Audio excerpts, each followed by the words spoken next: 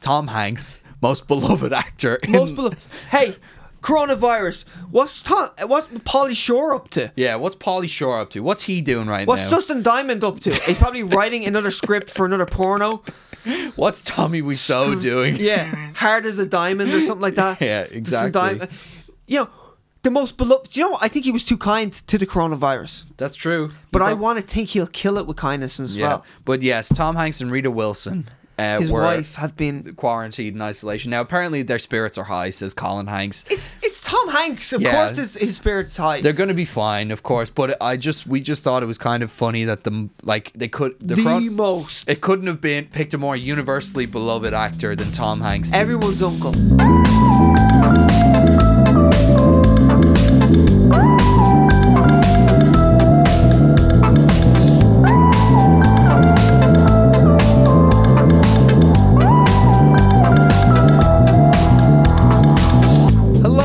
Gentlemen, and welcome to the midlife crisis episode of Straight to Series. That's right, episode 40. My name's Connor. And I'm Ian. And welcome. How are you? Don't say anything. Yeah? Really? Yeah. No, to them. You can talk. Okay. Okay, cool. Yeah. Yeah? Alright, let's get into it. Oh, nice and awkward, like turning 40. Nice and awkward, yeah, exactly, yeah. Exactly like turning 40. 40's going to be rough. Yeah, man, it's going to kick me in the ass. Yeah. I might actually start eating healthy then. Yeah, maybe. You know? One day. Like, oh my God, look at the state of yourself. You know what I think about very often nowadays is what I think about. Have I peaked earlier? Like, was there a peak in my life at some stage? At 16. Because I have a lot of girls peak at like 16, 17. Yeah. I'm afraid that when I'm 40, this is what I think. I'm such a creep, right? I think, shit, right? So I'm still I'm 30 now and I'm attracted to 21-year-olds. Yeah. And I'm like, if I'm 40, I still think I'm going to be attracted to a 21-year-old. Yeah. How creepy is that? I know what you mean. Like, I'm already foreseeing that creepiness. Yeah. I'm going to be that guy in a bar going, oh, yeah. She's attractive. Yeah. And then someone... And I've got a mortgage and kids, and she's just like, life is so precious. I'm just starting college. And all it would take is for one person to say, she could be your daughter, and then you're just like... Shut up! I was almost in there. Yeah, exactly. No, but I'm always like, man, have I peaked yet? Because I feel like I shouldn't have peaked yet. Like I'm aiming for a peak at 25. 25. That would be a nice peak in terms of looks, like that means physique. I'd be 5 years over the hill. Oh fuck. I'd like to peak. I'd like to have the peak in my future, but I have had some good years that, looking back now, I realize were good years. You know I'm what aiming I mean? for a hot 40. Yeah, a hot 40. Like I think you could do a hot 40. You think so? If you get a bit of grey in your hair as well. I've got a bit of grey, but it's hidden. It's hidden grey, yeah. No, I think, strategically hidden. I think you could get a real, like, distinguished older man look to you. Yeah, I hope so. 40. I hope so. Yeah. See, a lot of people think I'm younger. Yeah. But I have a feeling I'll hit 40 and they'll think I'm older. You know that way? Like, I'll look, like when I'm 39, they'll be like, oh, you look like 25. And I hit 40 and like, oh, you look 45. You know that way? Like, I'm afraid it's going to hit that moment where all of a sudden my fringe just jumps back. I'm like, oh shit. That's what you got to do. All I hear about in these like hairs, because I looked into it because I never want to go bald. This is a men's health podcast. This is a men's health. This is the Fragile Ego podcast right now. No, I've looked into it before, and it's like you got to start taking those things to keep your hair, like taking pills and everything. Men's health before shit turns bad. Yeah. So like the second you start seeing the signs, it might already be too late. Yeah, probably because you can't grow that shit back. No, it doesn't grow back. That's the problem. You can't. You can keep it. Medical like advances. Maybe by the time I'm 50, you're like, there's a pill, and then you just got a massive head of hair. You know. I have had discussions before about like what plastic surgery and operations I would be willing to do. Like anything to change my muscles or anything like that, I'd never do because it looks terrible. Number one, and you want to work for it. You know what I mean? I'd never get liposuction either or any of that shit because it just makes you. You say that now. I say that now. You say that now. I say that now. I might get my stomach banded or something. Yeah. No, but I get like stilts put in my shins. You know what I mean? It just increased. Like, whoa, he looks really tall lately. He shot up. Did you do something? I've just been stretching. Been stretching, man. And taking my vitamins. Turns out when you stretch for a while, you just get taller. That's what I did. But I started eating my greens. Yeah, but box office. Box office. So The Invisible Man. It arrived. It arrived last week, actually. It is not invisible in the box office. It's not invisible. Deja vu. Did that make the cut, Ian? There's a glitch in the Matrix. Okay. Yeah, The Invisible Man is cleaning up. Yeah. It passed 100 million at the box office now. It's on 105 million. Congratulations. 7 million budget. 14 million. Sequel. There's a sequel coming. There has to be. It hasn't been announced, but The Invisibler Man. The Invisibler. Even more invisible. He is even more invisible You than thought the you first seen him man. now? You wouldn't even feel his presence. Why wasn't Now You See Me 2 called Now You Don't? Now You See Me Too. Why was it not called Now You Don't? Oh, yeah. Now You See Me, Now You Don't. Yeah, now you don't. Yeah. Yeah. I don't know. I don't really care about those movies anyway. I didn't come up with that. Dan Harmon came up with that. This Did he? podcast. He really does not like the Now You See Me movies. Anyway, Really? Oh yeah, really hates them.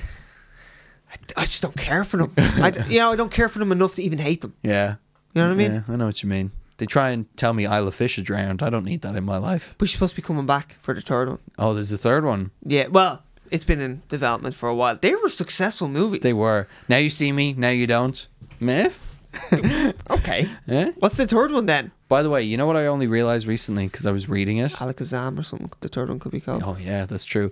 It's a kind of magic. That'd be a nice name for it. Open Sesame. You know what? It's Open Says Me. Open Sesame. Open Says Me. You know what I mean? Oh, Open Sesame. Really? That's actually what that means. Open Sesame. Open Says Me. That's Yeah. actually what it means. I think so. Yeah. Oh. I only saw that recently. It makes a lot of sense. Doesn't that blow your mind though? When you Mind think- absolutely blown. Can that be a clip?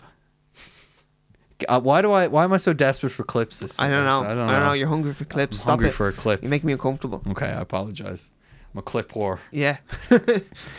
Anyway, Yeah. box office. Yeah. I'm going to do a lot of editing in this. For the third time, we will attempt to talk about the box office. Yeah, so The Invisible Man is on 105 million now. It cost 7 million to make, as we Yeah. were saying last week. Yeah. So it has. It's very successful. I'd say it's going to push past 150 million worldwide. Holy 7 shit. million budget. I think Universal will be happy with that. Do you think 200 million? No, I don't think, because these horror movies are very front loaded. They're Yeah, always really front That's loaded. true. But I was glad to see it pass 100 million. Yeah, me too. And I was only saying to you before we started the podcast that Fantasy Island is like so similar. Yeah. Because the film is a known commodity pretty much. Just Established franchise from years ago, just like The Invisible Man. Yeah. And it was done by Blumhouse and had the Blumhouse special, micro budget, makes a lot of money kind of thing. Yeah. Except it didn't really make a lot of money. It had the exact same budget, 7 million. Really? And that has made 45 million worldwide. So it just kind of shows you how successful The Invisible Man is to make 105, and you know it's gonna make a good bit more. I think Fantasy Island though, the TV show, and I think it's one of those things where maybe a name was thrown on this because it was a similar premise, whereas really it's original IP. You know what I mean? Yeah, Like yeah. the Fantasy Island idea was someone would come to the island and make a wish. Their wish would come through, but they would learn a lesson, go home a better person. I don't get that impression from watching this. You know Also, what I mean? the trailer looked like it was made for frat boys. Like Yeah. it was all raves and there was Yeah. glow sticks, and there was a guy doing a backflip in a pool on a jet ski. Yeah. And it just looked way too modern and cool. Me where I too. was going, Whereas originally I don't know. they had Knick Knack from The Golden Gun was the helper, and this time it's a beautiful woman and everything. and Michael Pena is in it. And I love Michael Pena, too. so I want this to be a win. But I seen the trailer and I was like, Yeah. it looks like trash. And then I think it's less than 10% on Rotten Tomatoes. Yeah, it's So- not doing very well. No. At some stage, I would like to watch Fantasy Island just to see how terrible it is. Like when a movie hits 10%, 2% area, that's when I'm like, Yeah, yeah. And I it's wanna see this It's thing. the same director, Jeff Wadlow. I think is the guy who did Kick-Ass 2. And if you watch Kick-Ass 1 and then you watch Kick-Ass 2, you're like, geez, you had a lot to work with there. Yeah. And you really ruined it. Disappointing. And also you had Jim Carrey. I know. Hey, remember that relationship we set up between Kick-Ass and that girl that you were really rooting for in the first movie? Yeah, she just breaks up with him right at the beginning. I know. Yeah, Oh. yeah, very disappointing. It's a trash sequel. Yeah, It really is. It doesn't do Everything that's great about it. It actually took, because like Kick-Ass is so in your face and blunt. Like the language is really bad. It's really gory, but it's a great story. Totally. Great characters, great character development. So it really works. And all they did in the second one was like crude violence and humor. Yeah. And that was it. And it was not even interesting action set pieces, really. And and they try and be shocking as well, like they kill his dad and everything, and it's a bit like, I mean, this is a bit too far, you know what I mean? I need something a little bit more, with a little bit more substance, because I think the writer and director, Jeff Wadlow, just kind of just seen all the fun elements and didn't realize that they were actually propped up by actual story development. There was decent foundations there. Even Kick-Ass, like the first movie, it's not it's very stylized in the same way, but also the characters don't speak very well. You know what I mean? Everyone talks normally. Yeah. It's not, nothing is profound. No. It's like, actually, do you know what? Dark Phoenix? Yeah. That X-Men movie that kind of came out but no one went to see. Everyone. You watch a 2-hour long film of people just saying haikus. Yeah. You're like, no one speaks like this. Not even intelligent people speak profoundly, constantly. Yeah. Everyone's going to... everything's quotable. Yeah, everything's meant to be quotable, and it's meant to be like Shakespeare, but really it's just comes across as pretentious and hard to understand. Yeah. But that's the thing in Kick-Ass. I always thought, like... Kids talking like kids. Kids talking like kids, and even when he has a deep moment, he says it real, like... It's like he doesn't have the right words for it. You know what I mean? Yeah, and Nicolas Cage is so as good. Big Daddy. Yeah, is just so enjoyable. All right, baby girl. I love how unfunny he is. More like ass kicked. He's doing the Adam West thing. Yeah, it's so good. Yeah. Actually, I really like Kick-Ass. Yeah, me too. It's a great movie. And that is why we're talking about box office. That is why we're talking about box office. Right, so let me just run through box office real quick. So Invisible Man, crushing it. Very happy about that. The Call of the Wild, we had the revelation last week that it cost 135 million to make. Ooh. That was Fox, of course, fucking with Disney. Yeah. There's no other reason why. No. Who the hell signed off on that? But it's made its money back, right? No. Oh, what? Surprise, surprise. What? It's on 101 million now. I think it's out 3 weeks. Like, it's so funny that if I seen that movie make 150 million 2 weeks ago, I would have been like, wow, that did really well. Now I'm like, no, it didn't actually make a penny. It's actually still in the minus It's because just tanking. Yeah. Because it was never going to make much money anyway. No. Yeah. Man, 150. The things it cost 135 million to make. Just think of that. The things that people do. And can I just say, probably 200,000 of that went on the dog effects because it looks horrendous. Yeah, it does look horrendous. The things people can do with a 7 million budget, you know what I mean, in a horror franchise as well, and then it comes to like Harrison Ford dog movie and it's 135 million. And what? It's like, what the fuck is going on? What are you doing? Deadpool 1 cost 56 million to make. I know. And I mean, that movie has some stages ropey CGI, not ropey, but like not the best. It makes it work though. It's clever about it. I mean, Colossus he doesn't look like a real person, but at the same time it works. You know what I mean? It does work, and his interactions with real characters is done well. Even though you're like, okay, he's clearly not there, and then you see him interact with characters, and you're like, but he's reacting. Like it seems like he's there. Yeah, it feels like he's there. That's what Bradley Cooper says all the time. He says it's kind of annoying being Rocket because he can always do something that the characters can't respond to because he gets to see it last, basically. Yeah. So like, he can always come up with like things to make fun of whoever's there, and none of them can respond or come back at him. So he always gets the last laugh, basically. Yeah. And he says it's kind of a blessing and a curse and everything. Like interesting. When Benicio del Toro in the first movie, when he sees the orb and he's like, it's beautiful. And Rocket goes like, what are you saying? Like that. He was like, that's because I got to see the footage and everything. But Benicio doesn't know I did that. You know what I mean? Yeah, true. Yeah. So then they really can't interact. So it's not as good as it could be though. But I mean, at the same time, it's like, it's really fucking well. What am I saying? Like, it's so weird when it's just the disconnect. It's like some movies costing so much money and then other movies not. And you're like, where does the budget go in these things? Sometimes I don't know. I really don't understand it. It's crazy. Some of the budgets that you see on movies, Detective Pikachu cost 150 million to make. I watched that movie and thought probably cost around 90 million to make. Yeah.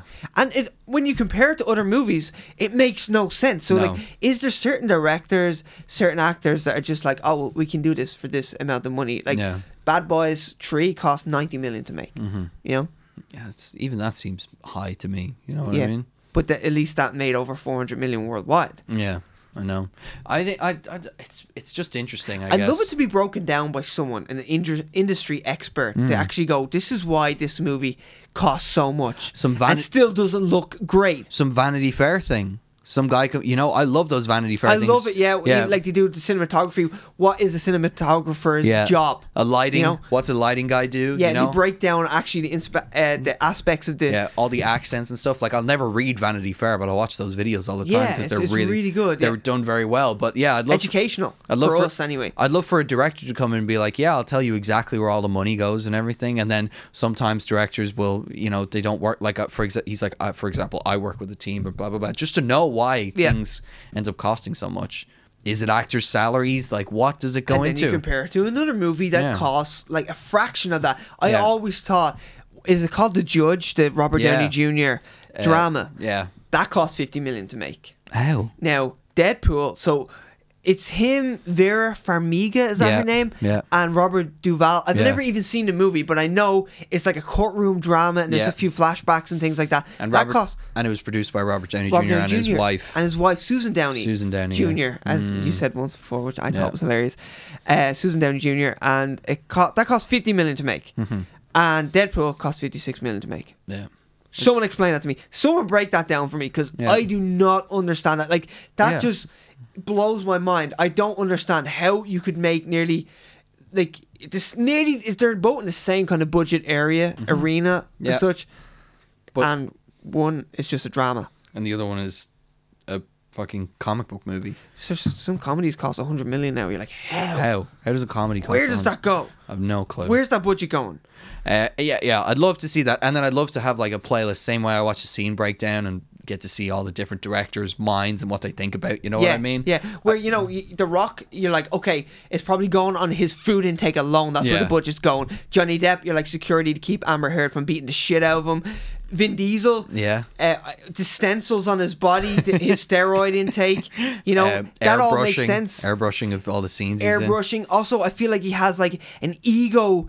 booster on set. You the man, Vin. You the man, Vin. You the man, Vin. Crushing on a Corona, Vin. Yo, Vin, you could take the Rock, no problem. No problem, Vin. Yeah, and the man, you look good, Vin. And the Rock's guy is there. He's like, hey, fuck you, man. He can't take the Rock. And he's like, yo, man, fuck you. Yeah. And then they fight on set. And then Statham's guy comes in. What you cunts talking about? Exactly.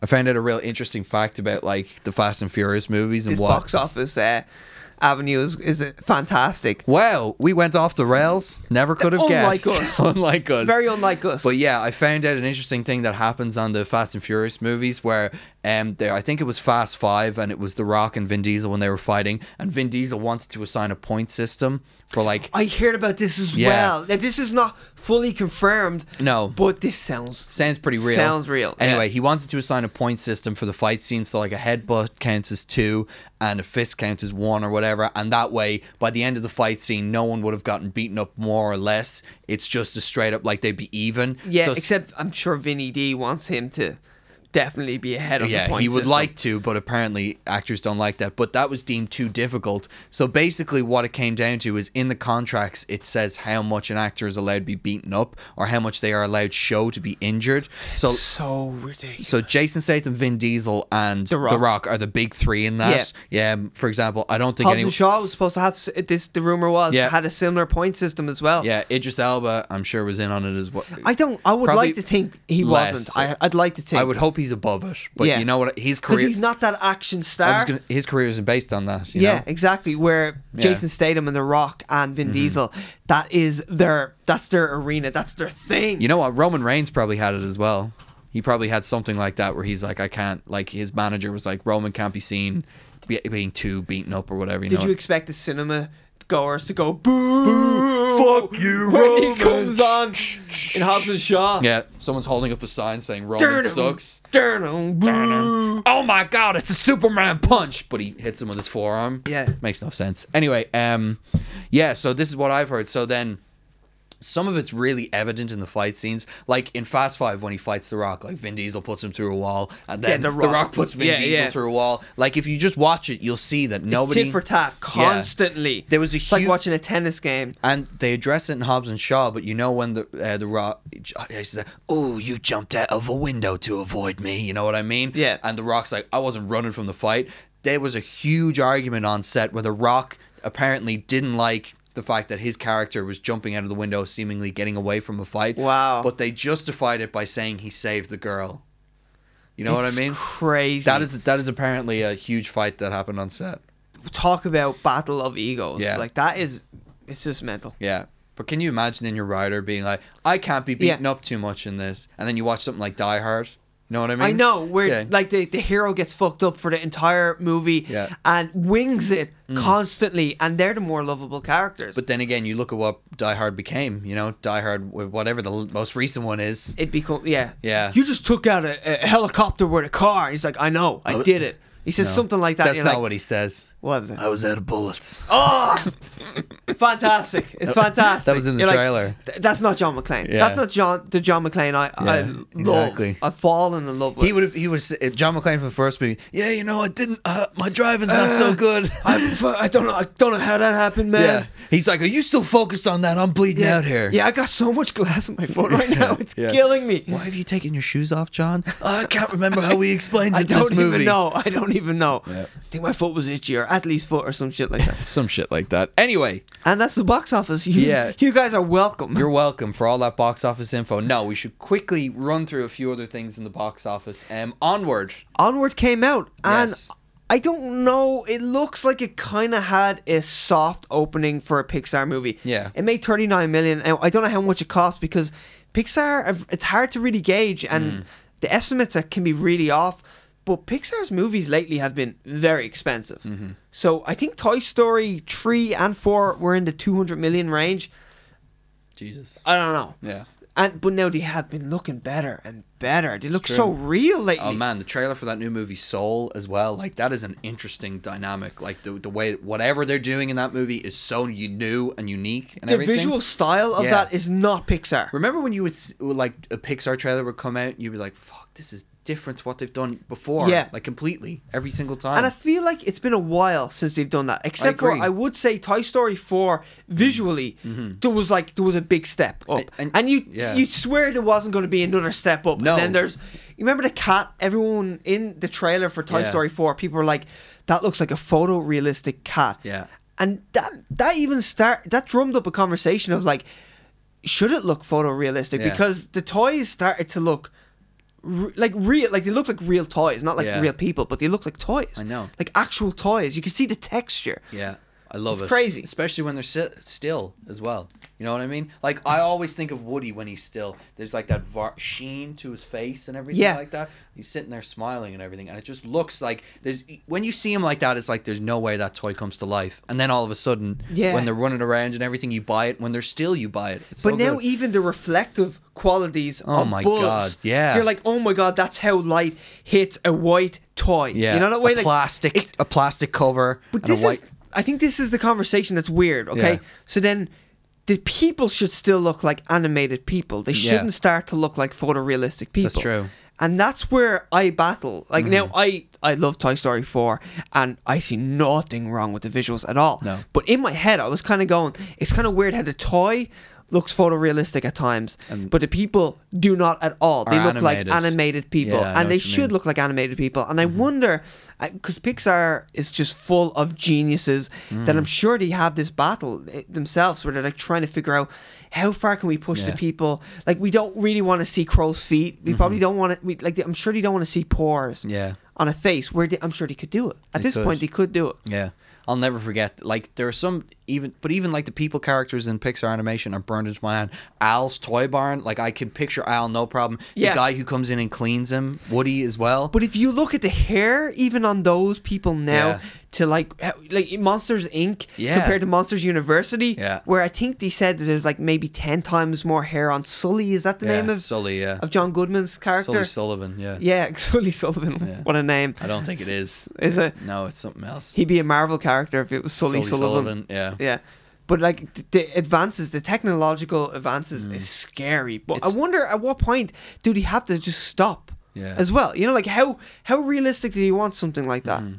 I don't know. It's weird. It's very strange. But that was my problem with Onward. When I saw the trailer, I was like, this doesn't look visually interesting and new. Whereas when I see Soul or when I saw Inside Out, I was like, man, this looks different. Yeah. And see the likes of Inside Out and Soul. People should check out the trailer. Yeah. It's so visually different. Like, it's almost like it's taking steps backwards. Yeah. It looks more like an actual drawn animated movie. Yeah. And Inside Out really did that well. Yeah. Especially they had those elements where they're going deeper into the imagination of the kid, and you see, like, it actually gets more.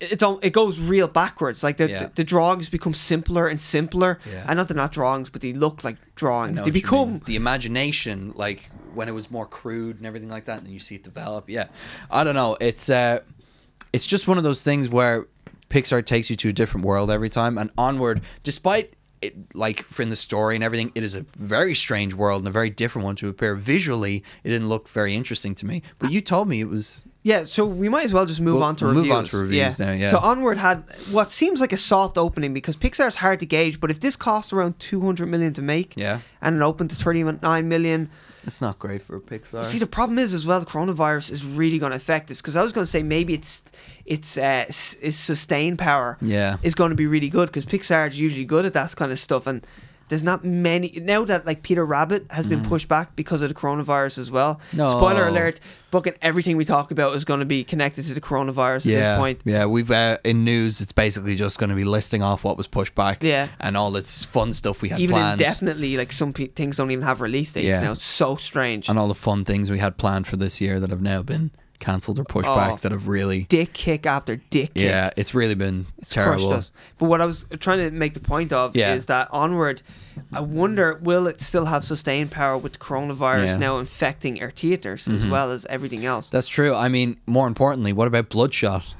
Vin Diesel's new movie. More importantly, what about Bloodshot? Because that movie is sitting on a 19% on Rotten Tomatoes. No. It's not that bad. Is it not? It's 33. Oh, 32%. Oh, now it's saying 32% on Rotten Tomatoes. And the funny thing is, if that movie's a failure, it'll be blamed on the coronavirus. It 100% will. Now, I do think, okay, most likely it was going to fail, but it's going to fail harder. Yeah. You know the way, like, it's going to fail real hard. Do you think they're going to be developing a sequel anyway? Because Vin Diesel seems to make sequels no matter what. Well, Vin Diesel thinks that Bloodshot is going to kick off the Valiant movie universe, and it's just not going to happen. He's working on a Riddick sequel. I know. The last one made barely any money. He's working on a Triple X 4. He's working on a Last Witch Hunter 2.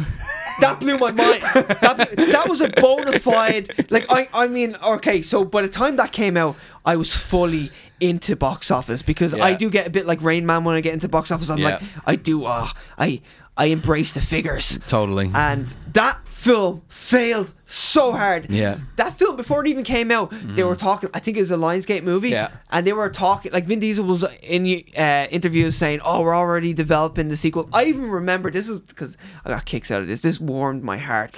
Vin Diesel was saying we're already talking about dates, and he was like, I think in February, you know, we're already talking about like production schedule, and we might go into the sequel in February. And oh man, it failed so hard. Bunch of years later, and Vin Diesel's like, yeah, we're actively developing a sequel. I feel like someone came up to Vin, and like he was like, okay, well, we're still doing the sequel, and then someone had to come right into his ear and go, failed! It failed, Vin! But then his ego booster on the side goes, that guy's psychotic! Yo, don't Vin, listen to him, Vin! That guy's whack! Hit him upside the mouth! Here's another Corona, Vin! Yeah. He's like, man, Vin, you could do anything. Yeah, exactly. Yeah. He was like, okay, all I heard was sequel. Yeah, no. The guy's failure, like, it Vin. failed. Some guy's being dragged out, and he's like, it was a failure, Vin. People lost jobs because of this movie, Vin. It was a failure. And then he's being chloroformed or anything. I imagine it's like, you know the beginning of Pineapple Express? You know when Bill Hader's like... He's like, and he's doing all that, and they're like, okay, purge the operation, and they go in and shoot him in the head. Like, that's what Vin Diesel was like.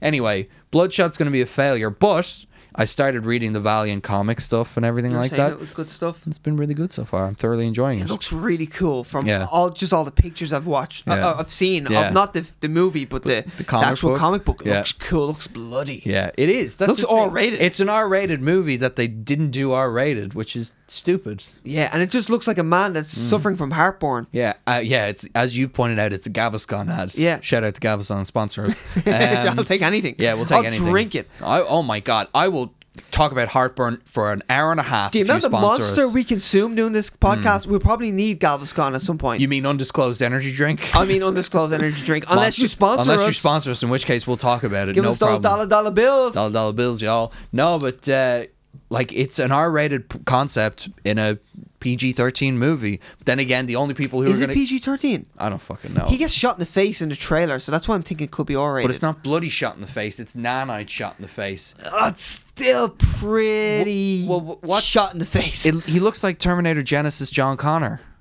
when he's shot in the face. Oh, fair point. But there is a bit of blood there. There's Slightly. A bit of blood. There's a red. It's not like Star Wars blood where there's no blood. When he's shot in the face, the whole area is bathed in red light. In red light. So what's blood? What's not? What is blood? What's not? And then what's the MPAA? Is that what they call it? MPAA. There's probably a guy and he's got a pointer, a laser pointer going. If you see all the red around here, you'll see that there's no blood in this shot right here. If you look at this woman's bust right here, there's no nipple. No nipple whatsoever. PG-13, please. Yeah, you get one fuck. That's it. One fuck. Yeah, exactly. Yeah. So, but I will say a shout out to the Valiant comic book universe. It started in 2012, and they don't release a lot of things. So, if you wanted to read the entirety of a comic book universe, it would be very easy to be completely up to date in it, you know what I mean?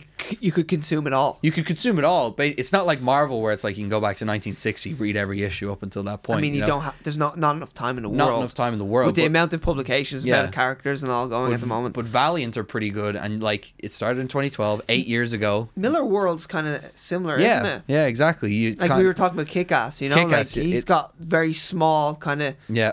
There's not that much stuff he's actually made. But it's Mark Miller. I'm talking about. Yeah, Mark. By the way, who Netflix now own Miller World. They do. So imagine we had a Kick-Ass animated series or something like that. Or a TV show, something like that. Get Donald Glover to write it. Because remember he was writing the Deadpool animated series that didn't happen. That'd be awesome. Anyway, moving right along. So you liked Onward? Yeah. Onward, man, they got me again. Yeah. Alright, so if you look at Onward, you're like, it looks. Do you know, it's the Pixar special. It literally is. Nice. Monsters just coursing through my veins right now. My brain is just on fire. Yeah. But anyway, Onward is literally the same thing that Pixar do all the time. And I thought after watching the trailer, I was like, they're not getting me this time. It looks like a simple kind of kids movie. Then someone in work told me that it actually it's pretty deep and like it's worth seeing. Like you get a lot out of it. Being an adult, you actually get more out of it than a child would. And I went to see it. And man, it literally is. It's the same thing. The packaging. It's just this child-friendly packaging. It's all colors. It's all wacky, goofy.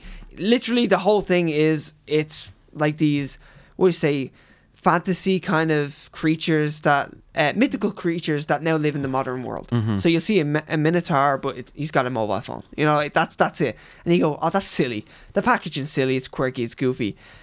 But inside, man, it's deep, it's poignant, it's moving. There's so much emotional weight to it. I nearly cried at the end. I was like, motherfucker. There's a pair of legs just walking around, like, because it's about two brothers. I think you'll get more out of it than I would. I really want to go see it. You got brothers. I really want to go see it, and I hopefully I'll find time to bring the two of them to it. But it's like fucking coronavirus. Gotta be scared to go to the cinema. Yeah, you know what I mean? No, it's affecting everything. And it's not because I think I'm gonna get infected by anything else. But you'd be responsible. Imagine you brought your brother's back. I know. And then you start coughing. What's your parents gonna be like? Did your brothers? Did you get them infected? Yeah, but I just think of all the stupid people who would be like, I think I'll go to the cinema right now. You know what I mean? I sneezed in the cinema. Yeah. And I swear to God, everyone looked at me. And I was like, oh shit, you can't sneeze in public. Yeah, well. No, I didn't it's not as if I sneezed into my hand and threw it at people. Yeah. I didn't weaponize it. I just kind of sneezed into my hand and I got a tissue and I wiped it down. And then I just felt all their eyes burning through my skull. I was sneezing, like, oh, Jesus. Sneezing isn't a sign of the coronavirus, by the way. It's coughing. I know, but it's just general It's sickness. people, And yeah. it's like, he's infected. He's infected. Call him. He's been called. It's like when someone comes back with a mark on their arm in a zombie apocalypse. Did they bite you? Did they bite you? Were you bitten? No. I scraped it on the ground. And then all of a sudden their head Yeah, explodes yeah. and someone's like, can't take a chance. Can't take a chance. Yeah. This little young boy. Yeah. And then it's like, oh my God. I've got my life in front of me. I got so many ambitions. Once Yeah. this apocalypse Bam. is over, Yeah. I'm going to be a singer. Damn, you're dead. Put him down. Anyway, Onward is beautiful in a blip thing. Man, it got me. It got me. And I was next to my mate, and I had to drag him to it. He was like, no, bro. I'm too fucking cool for that, bro. Yeah. I'm going to just eat protein and work out, bro. And then he watched it, and he was like, oh, my God. I nearly cried at the end. I was like, I nearly cried, too. It got me. All right. You also saw The Hunt. The Hunt. Very quick review of that. Yeah, The Hunt. Now, we went over all the controversy. Yes. Trump pretty much cancelled this movie. Yeah. And then they had to reignite. Like, they literally took it from their schedule. I think it's Universal. Blumhouse as well. Again, 14 million budget. So, double the budget of The Invisible Man. Okay. And Fantasy Island. Blumhouse is getting a good push on this podcast. Yeah, they are. We like Sponsor Blumhouse. us. Hey, listen. Yeah, sponsor us, please, Blumhouse. Listen, Jay Bloom. That's what I call him. I just respect good marketing, good business decisions, and Yeah. Blumhouse make good business decisions. Small budget and just focused on story and making something interesting. And 9 times out of 10, they make their profit back. Yeah, like The Purge is trash in Yeah. a way. Yeah, But I mean, you know what? It's hey, listen, very consumable trash. a lot of their properties are trash. But Yeah. like they put out a lot of trash, but when they put out good stuff, it does really fucking well. Like Get Out and Us. yeah, and when they put out bad stuff, it still makes a profit. Yeah, exactly. I know. So it's just good marketing, or not good marketing, good business. Yeah, good business. Exactly. Yeah. And Good at business. Yeah. Excuse me. The Hunt is it's okay. It's all the controversy is unwarranted. It Yeah. really is. It's so stupid. Like the actual movie is written so poorly that the controversy is unwarranted. It's not good at it. Like The social commentary is nonsense. It might as well be cartoon characters. right. So the way I explained it to you when I went to see it was like, it's it's left versus right. It literally is. It's poor people versus rich people, and the rich is super woke, and the poor people are super poor white trash. I own 7 guns, man, and it's there are caricatures of both sides. There's too far left and too far right that it's so goofy and cartoony that it's not poignant. Like I know like the writer Damon Lindelof, and there's another writer as well that I don't know. I just know his name because he's kind of famous. He did Prometheus, he did Watchmen, and all like that. It's so not poignant because it's too goofy. It's too far left and too far right. Like it really is. But I must say the action and the humor is really good. Yeah. The script, when it's not trying to be clever, is just funny. And I think Betty Giplin, I want to get her name right because this is her performance. Tour de force. It literally it carries the entire movie. Oh shit. No, I do not want to illegally watch The Mandalorian. I don't even know why that came What up. are you saying? Hey, we were almost going to the premiere of that episode in here because We'll get to that because that's a deep conversation and my heart's gonna break when we talk about that. You may see onward level of breakage here when we talk about that. Even more so, Yeah. I just want to get her name right because she deserves a shout out. She does. She's from Glow. She's the second lead. I want to say the co-lead in Glow. Second on the call sheet, they would say. Second on the call sheet. She's Liberty Bell. Liberty Bell. Betty Gilpin. Gilpin. Gilpin? No, Gilpin. Sorry, Gilpin. you're right. Betty Gilpin. She is a sexy mama. She's beautiful. She is beautiful. My God, she is great in this. She is so Awesome. good. Honestly, she carries the entire movie. Her creative decisions. She is so funny. And you know what? It's gonna sound like bad what I'm saying, but she's so expressive. And if you watch a movie now with Sandra Bullock, who I used to love, she just has this concrete face. You know what I mean? yeah. Like it doesn't move. She doesn't look that distressed in Bird Box, does she? No, her face doesn't move. How Yeah. can she convey emotion? I know, I'm yeah. like, I think she's sad there, and I think she's laughing there. Yeah. This Betty Gilpin is so expressive. She makes these mental faces. Yeah. Kind of got a bit of an elastic face. Reminds love me a that. bit of Jim Carrey. Yeah. And I would just go see the movie for her performance, and I hope she gets loads more roles out of this. That's good. Because I know Glow's in its last season now. Season 4 is going to be its last. So I will watch Glow at some stage. I think it's great. Yeah. I pretend to my girlfriend that she's forcing me to watch it, and I'm like, oh yeah, it's a feminist show, and I like that. I love it. The characters, everything is great. Honestly, though, Betty Gilpin, awesome. But The Hunt itself, this is how I would actually put it, is that if I was gonna pick one thing, either the social commentary or a wacky action thriller, I would go action thriller, because that's where the strength lies with the writing team and the director. Okay. And I've read loads of reviews that are getting really deep into it and saying, "Oh man, it doesn't speak to either side. It's a view from no point. The point of view is from nowhere, because it doesn't really go into either side, and it's just too silly." Yeah. And they're like, "Oh, I want more depth." I'm like, I don't see the capability of more depth, but I do see a wacky, fun movie. So I'm like, fuck it. It should just be poor people versus rich people, and not get into politics and all like that. Yeah. Or at least, get into politics, but not even tongue in cheek, but satire. You know what I mean? Go for full on satire. But it is trying to be satirical at times. Oh, really? But it just doesn't. I don't think it works at all. And I do think, honestly, all that controversy is unwarranted. I see. But at the same time, what they're trying to say is kind of controversial. Yeah. And the most important thing, how's Glenn Howerton's performance? Glenn Howerton is literally, he's Dennis with loads of money. Excellent. And I love it. He's a bit too woke, but oh man, he wears a polo neck. He just reminds me of Ted Bundy when he wears a polo neck. I'm like, oh yeah. Doesn't it just make you smile when you see someone from Always Sunny on screen? Always. Have you ever seen Vacation? The reboot of Vacation? Yeah. When we get Charlie Day and we get Caitlin Olsen. Yeah. My favourite part. Charlie Day coming in. Oh, hilarious scene. And then we get Caitlin Olsen just out as well. of nowhere. It's like bonus after bonus. Yeah, I loved it. The rest of the movie is whatever. Just completely. It's just tastes like water. Tastes like water. Charlie Day. And then I'm drinking Monster all of a sudden, and I'm back to water. And I'm back to water. Yeah. Let's talk about Timothy Dalton. The Living Daylights and A License to Kill. Timmy D, the second shortest run on a Bond. 2 movies. I kind of like him. Yeah, I like him too. He's a bit of a bruiser. He's not particularly charming, I would say. I wouldn't say so, but he doesn't need to be, because he's fucking beating the shit out of people. He says everything with emphasis. And you want a knuckle sandwich? And he has that Welsh lilt to him. He's not that good looking. Just gonna say it. He's good looking. Roger Moore's a beautiful man. Sean Connery is a handsome man. George Lazenby, another beautiful man. A beautiful man. Timothy Dalton, he's fine, But it kind of feeds into his more bruiser, blunt force action type character. Whenever he talks, he's down here like this, and his Welsh accent sinks through, and he's doing things with emphasis. Even when he's not pointing, he's pointing with his words. Yeah, he is. He loads a gun when he's talking, We need to get to the chopper, But you know what?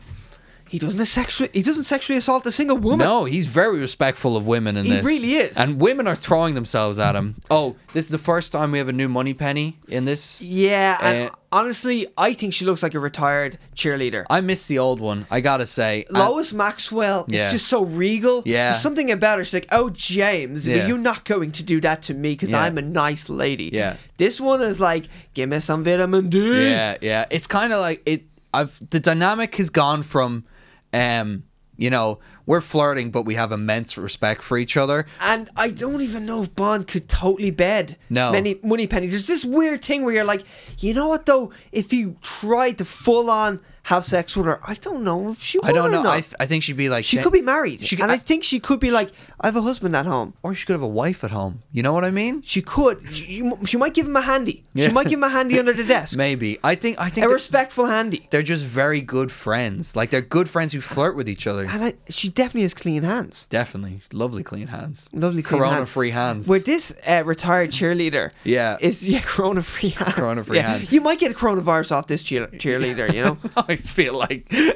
We're giving this woman a hard time. Yeah, she's got like 5 minutes of screen time. All I was trying to say, basically, is we're hateful people. I know we are. It's just noticeable that the relationship between Moneypenny and Bond has gone from a respectful kind of friendly thing to... That is flirty, to one really wants to fuck you and the other one's kind of like...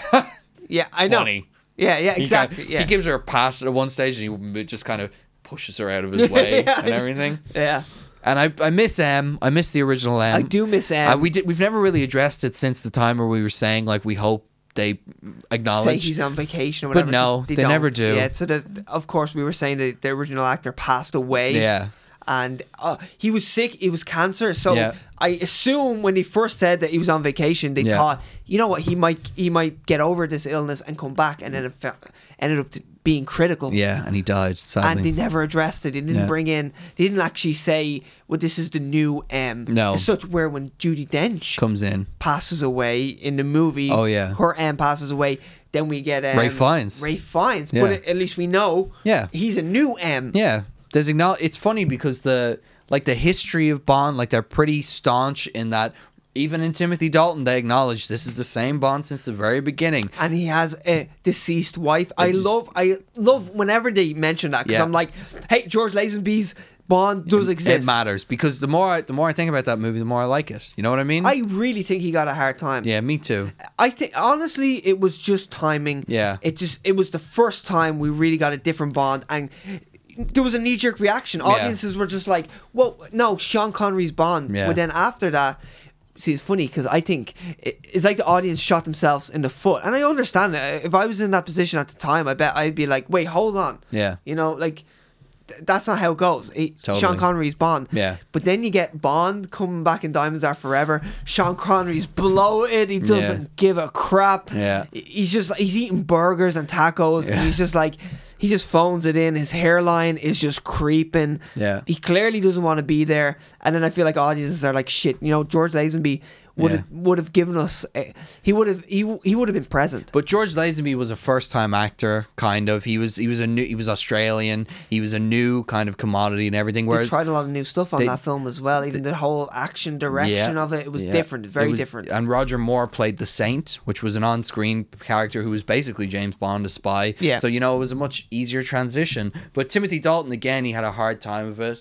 And it's nice to move away from the campiness of Roger Moore and I think it was time. Yeah, it was nice to get a more violent movie and a bit more kind of real movie, I would say. Instead of a judo chop, you're getting shot in the face. Yeah, exactly. Which was nice, but I will say his first outing, The Living Daylights, is not a particularly strong outing for a Bond, for a new Bond. Like, not very good at all. Now, I read the critics really responded negatively to how the action was portrayed. Like, there was a lot more violence in it.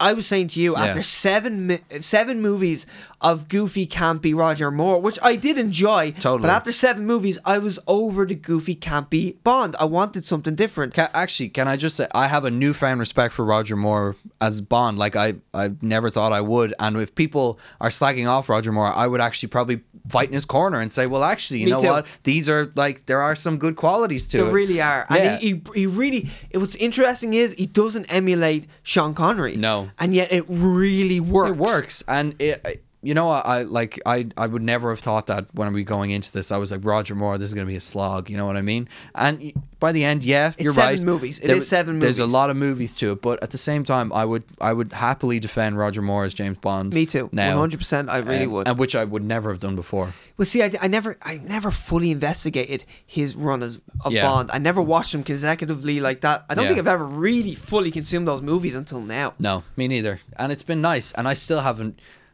Full disclosure, I still have not fully watched what I was supposed to. I watched The Living Daylights way too late, and I didn't like the movie really that much, so it put me in a bad mood, and I didn't want to watch A License to Kill. But we watched a little bit beforehand, and it seems like a much better movie already. See, the problem with The Living Daylights is the start is pretty strong, it's decent, and then it just falls into that Bond trap of convoluted plot. Mm-hmm. You're like, this doesn't make it more interesting. Why is the character doing this? Why is the evil guy doing that? Yeah. What does this really have to do with Bond taking this character down? So what I say, I would think for The Living Daylights, I was pretty much on board, kind of, right up until he faked the guy's death, where he assassinated him, and I was like, okay, cool. So he's going to draw him out with the assassination. Yeah. That's how it's going to be. And then for some reason, we're in Afghanistan, and there's a jewelry heist going on. When it really falls apart then. Because it's all about, like, a bad guy trying to buy weapons, and I think they're starting a war, is it? Yeah. And then all of a sudden, we're watching drugs being sold, and jewelry, what is it, like a diamond heist? I don't know what is going on. I didn't. 9 times out of 10, if there's a Bond movie and I don't understand, I Wikipedia to look at the plot. Me too. I didn't with this one because I was like, I don't fucking care what the plot is. I wasn't 100% sure. I was picking up that he was definitely on the bad side and he just faked. Very confused. Because see, right, so I know people might not have seen this movie, but like Bond saves this guy at the start. Yeah. And from Russia, is it the wants to kill him? Is he a Russian defector? He wants to be a defector. Turns out he doesn't want to be a defector, or he does want to be a defector because he's on a secret mission from Russia. But that might be a lie as well. But the problem that I find is, in the end, he is a bad guy. Yeah. So he did fake his Russian defection or whatever. Yeah. But at the same time, he gives them some good information. Like he gives MI6 the information about the, I don't know what it's said in like Russian or whatever, about them killing all the agents. But that's fake information. Is it fake information? Yes. Because they are... Oh, yeah. Yes, it it's is fake information. See, I'm still having revelations about this. You see, that's the thing. I was following that they all the way. They did kill agents, but it was only as a misdirect, wasn't it? They killed agents. So MI6 will focus on that. It was the arms dealer who killed the agents. Yeah. He was like, yeah, I made sure those agents were dead. We're going to blame it on Russia, start a new war, whatever the fuck. This is how dense and weird the plot is. But it's unnecessary. This is an hour, 2 hours and 10 minutes long. 2 hours, it could be an hour and 50 minutes. Yeah. Easily this film could be. When I don't enjoy a Bond film, you pointed out perfectly. You're like, shave 20 minutes off this movie.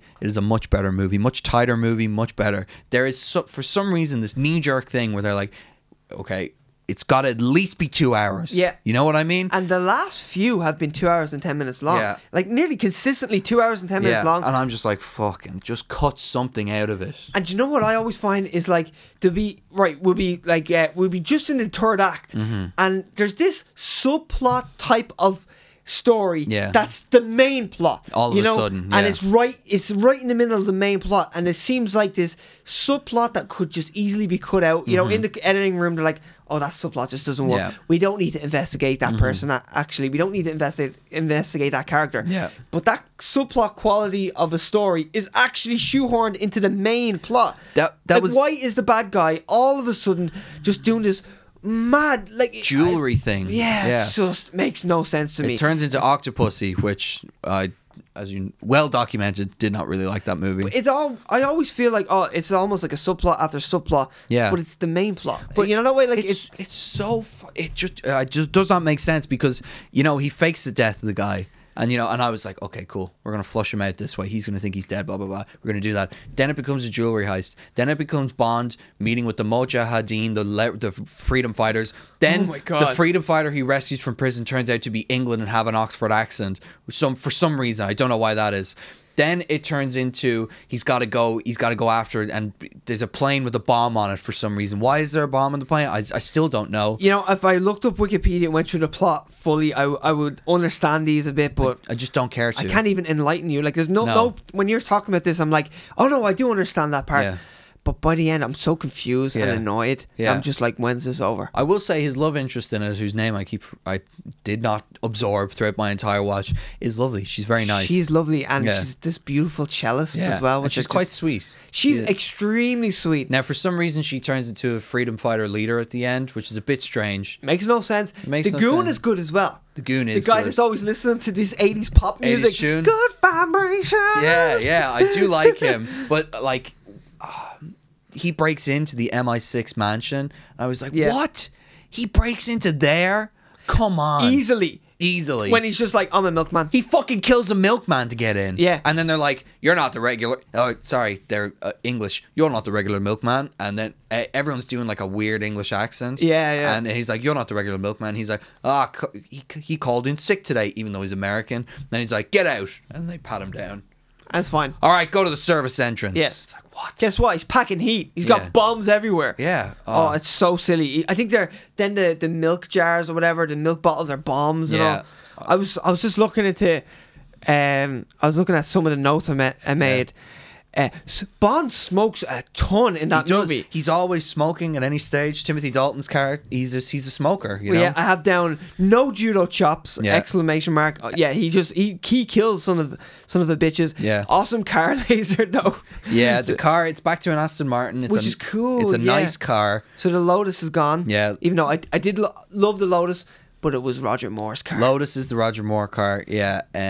But yeah, we're back to an Aston Martin, a more modern one. There's skis on it. There's self-destruct. Yeah. It's a bit weird. There's too much. There's too many. Loaded with gadgets. There's too many very specific gadgets on it. Like the laser, it should stop at kind of a laser. Yeah. You know what I mean? But anyway, look, it's a nice car. The car chase is a good scene. One of my notes is just Felix. Thanks, Ian. Because I don't know what that means. Felix. I bet when I wrote that down, I was like, yeah, I'll instantly know what that means. Yeah. And then I forgot the movie. Yeah, me too. Entirely. My notes when I write jokes are like that. I'll be like, I'll just write a few buzzwords and then I'll know what I'm talking about. And I'm like, I have no clue what that means. No context whatsoever. All I know is that's not very funny. You whore. That's all I'm reading now. How did I get to that? Oh, wait. I know that one. Oh, yeah. That one I remember. Yeah. No, I talk about my mother at the start. No, I'm my best. Aw. Yeah. So, I will say the opening of Timothy Dalton where they're doing the Gibraltar exercise where one guy, it's kind of a bit strange because I think they do too many fake outs, you know, where they have the people being killed by paintballs, but then it turns out they're not being killed by paintballs, but then it turns out it's all a staged operation. Like, it's one too many twists and turns at the beginning. I know. It collapses. Eventually collapses. You're kind of like, I'm not really following this. You're building this on matchsticks. Like. Yeah, exactly. And I did think it was a cool scene where it's like, these people are being dropped in, we don't know who they are, and then finally it's Bond revealed. Yeah. But I was thinking if it was done today, or if I was doing it, I would have famous actors do it. And that would be great to take out, like, oh, there's Michael Caine coming down. Yeah. Is he the new Bond? Or even though I know everyone's going to know it's Timothy Dalton. Everyone knows it's Timothy Dalton, but it would be a fun scene to have these famous people just kind of fill these role of like people being killed off and then Bond being there and everything. I don't know. I like the idea of that, but I can't really say anymore because I don't like the Aha song. And I don't think the soundtrack to License to Kill. I don't think the soundtrack to The Living Daylights is very good. It's not great. Even though John Barry's there. The drum machine. The drum machine is weird. Yeah. It's so 80s. It's so 80s. And it's weird because you don't need it. Like the score. The actual musical score. Like, okay, so pop music in the background can date the movie a bit. But John Barry is so excellent. Like, when you listen to... say Indiana Jones, the score doesn't have things from like the 80s. You know what I mean? It's just an orchestra, and it's timeless. It's absolutely timeless, and that's the way any Bond movie should be, in my opinion. Really? It should be timeless. Yeah. Okay, you're gonna have little soundtrack bits here and there, like different bits of music, like the goons listening to all these 80s songs and all like that. I like the song they end on. That's a nice song when he meets her in the thing. I like the wolf whistle gadget. I feel like I'm still watching that movie, to be honest with you. Me too. I like the wolf whistle gadget. That's cool. The gadgets in it are pretty cool. I do. Yeah, and there is a few. I just want to say, right, so let's just move on to License to Kill because we're taking ages. I just have one more thing to say about The Living Daylights. No, that's fine. And I've forgotten it. You didn't like it. I didn't like it. There was something else. The music, maybe? You were talking about the music and then the ending. I didn't like Aha, and it's not a very good Bond theme, I don't think. I thought you were going to say a Bond film. It's just not very good. I don't particularly like it. I have no problem with Timothy Dalton, though. I like him. Neither. And I like the girl. He's very different. He's very different, but I like that. It's nice to have something different. What? Oh yes, it gets points because it says the name in the movie. As every movie must have scared the living daylights out of her. Like, oh, there it is. There it is. We didn't call it in the last one, but in A View to a Kill, I love it where he says it where Mayday goes. Christopher Walken, isn't it? Where Mayday goes, "What a view," and Christopher Walken leans in and goes, "To a kill." Yeah. And then Duran kicks in. Oh, love it. Anyway, we're gonna move on to License to Kill. I'll just rattle off a few points real quickly because I know you haven't actually fully seen the movie. Yes. Benicio del Toro is in it. He looks beautiful. He's a beautiful young man with a silver tune. And he pops. He does pop. You're like, there's a star in the making. Yeah. He really... His first line is such a weird delivery. You're like, okay. That guy pops. He's there. Yeah. I think, right, so Felix Leiter is in it and his wife gets murdered and Felix gets eaten by a shark but survives because we can't kill him. I don't know why. And Benicio del Toro goes, your wife, I took her on a honeymoon. And you're like, who delivers a line like that? And it was a guy who's going to have a future in cinematic history. A guy who's going to do the collector and go like that, you know. So I have one or two things. The wedding opening is fun. Yeah, it's Felix Leiter's wedding. They hire like a guy in his late 50s and he's married his hot late 30s, early 40s. Yeah. A blonde woman who looks way out of his league and clearly loves Bond as well. She wants a taste of Bond, and Bond looks like he wants a taste of her. I'm convinced that at one point, like something happened between the two. I think Felix Leiter is going to be the guy jacking off in the corner. Yeah, and he's into it while Bond takes her to Pleasure Town. He does. Yeah, you know what I mean. He shows her a good time, and it's gonna find its way to YouPorn at some point. At some stage, yeah. And we will get to see it hopefully one day. One day, yeah. We will say. You were saying you love when they address On Her Majesty's Secret Service. They address it in this. He's at a wedding and she's like, hey, you know who get the next garment gets... And he's like... This is Felix's just wedded wife. She throws him I don't know what it's... Garter. The garter. The garter. It? I think it's called a garter. She throws him the garter and he's like, no, it's not. It's not a thing. Yeah, he looks very unhappy. And I was like, Bond is going to clean up at this wedding. He's going to be fucking every bridesmaid. But weddings are a sore subject for him. Yeah, and I actually, you know what? I really appreciated it. Every time I hear of his dead wife, I'm like, George Lazenby's Bond exists. Yeah. And I'm happy. I celebrate it every time. By the way, the Bond girls in License to Kill, beautiful. Oh, bellissimo. Yeah, and the villain is really good, actually. The villain is great, and I can't remember his name, but he's one of the many Johnsons in Die Hard. Yes, yeah, he's one of the FBI Johnsons, the one who gets blown up in the helicopter. Yes, that's it. Yes, he's the leader, the main one. Main guy, and he's really good. And you were saying he had a lot of input into his character. Yeah, which is great. Like, it's all about loyalty and respect over money. Yeah. So, like, that's what he feeds on, just loyalty. Yeah. And I like that. And, like, people are, if you disrespect the guy, you're going to hear about it. Yeah. Also, here's one thing that I enjoyed and you did not see. At one point, a man inflates and explodes into a ball of guts, and I just thought back to Live and Let Die when a character turns into this balloon. It just inflates and it literally bursts like a balloon. They use a balloon bursting effect, and it's just air. There's no blood, there's no guts. The man has no intestines, he has no organs. I don't know how that works, and it's so Roger Moore. It's so silly. And in this, the guy just splatters into soup, blood soup, and I'm like, oh, that's it. That's Timothy Dalton. That's Timmy D all over. Thank you, License to Kill. So I did enjoy that. Felix being eaten by sharks. He should have died. How things have changed. Guy explodes, blood everywhere. That's what my note is. Nice. I did see the scene where Felix dies and Bond finds him, and I genuinely thought when I watched it, I was like, have the guts to kill him, please. Yeah. Like, in fairness, it is an 80s movies trope, you know. Best friend gets killed, guy goes rogue. Best friend at wedding, especially, gets killed. And by the way, that plot is actually fantastic because Bond is just out for pure vengeance through this whole movie. Like, you know, Bond is a bloodthirsty killer, but he actually gets to be one in this one. And MI6 are against him. Like, license revoked. Doesn't he get to punch M in the face? I think so, or he kicks him. That's not my M, I should say. Not my M. I like it. Yeah. No, he gets to punch this poser who's... This poser, yeah, exactly. I feel bad, but you know what I mean. Yeah, totally. He gets to punch M in the face, like he's gone rogue for his friend. And his license to kill is literally revoked. Yeah. And originally it was going to be called License Revoked. Yeah. But Americans could not discern that from your driving license being revoked. Why can't Bond drive anymore? Why is he? Because in the trailer he's driving a truck. Yeah, so can't he drive anymore? Bond, why do we care about his license being revoked? Whereas the second I hear that title, I go, oh man, his license to kill was taken off him? No way. So they had to call it License to Kill. License to Kill is... It's so cool. It's a great name. It is though. And I love when any law enforcement comes to him, he goes, James Bond, License to Kill. As if to say, these bodies on the floor. I've murdered many people. I've murdered many. I'm going to murder many more. I've seen many pigs eat many men. I've murdered many people. These bodies on the floor, this is like a minutia of the amount of people I've killed, okay? So this is just a tip, man. This is just a tip. Honestly, you're barely seeing anything. Yeah. So look, don't give me any hassle over this. Do you need to know numbers? I've got numbers. I've got numbers, baby. And then I'll give you my bedding numbers as well. Oh, dude, he doesn't have a mind to keep count of that. No, Come on. he doesn't. That's true. But he probably does actually count. He has a mind. He has a mind like a steel trap. Let's be honest. Yeah.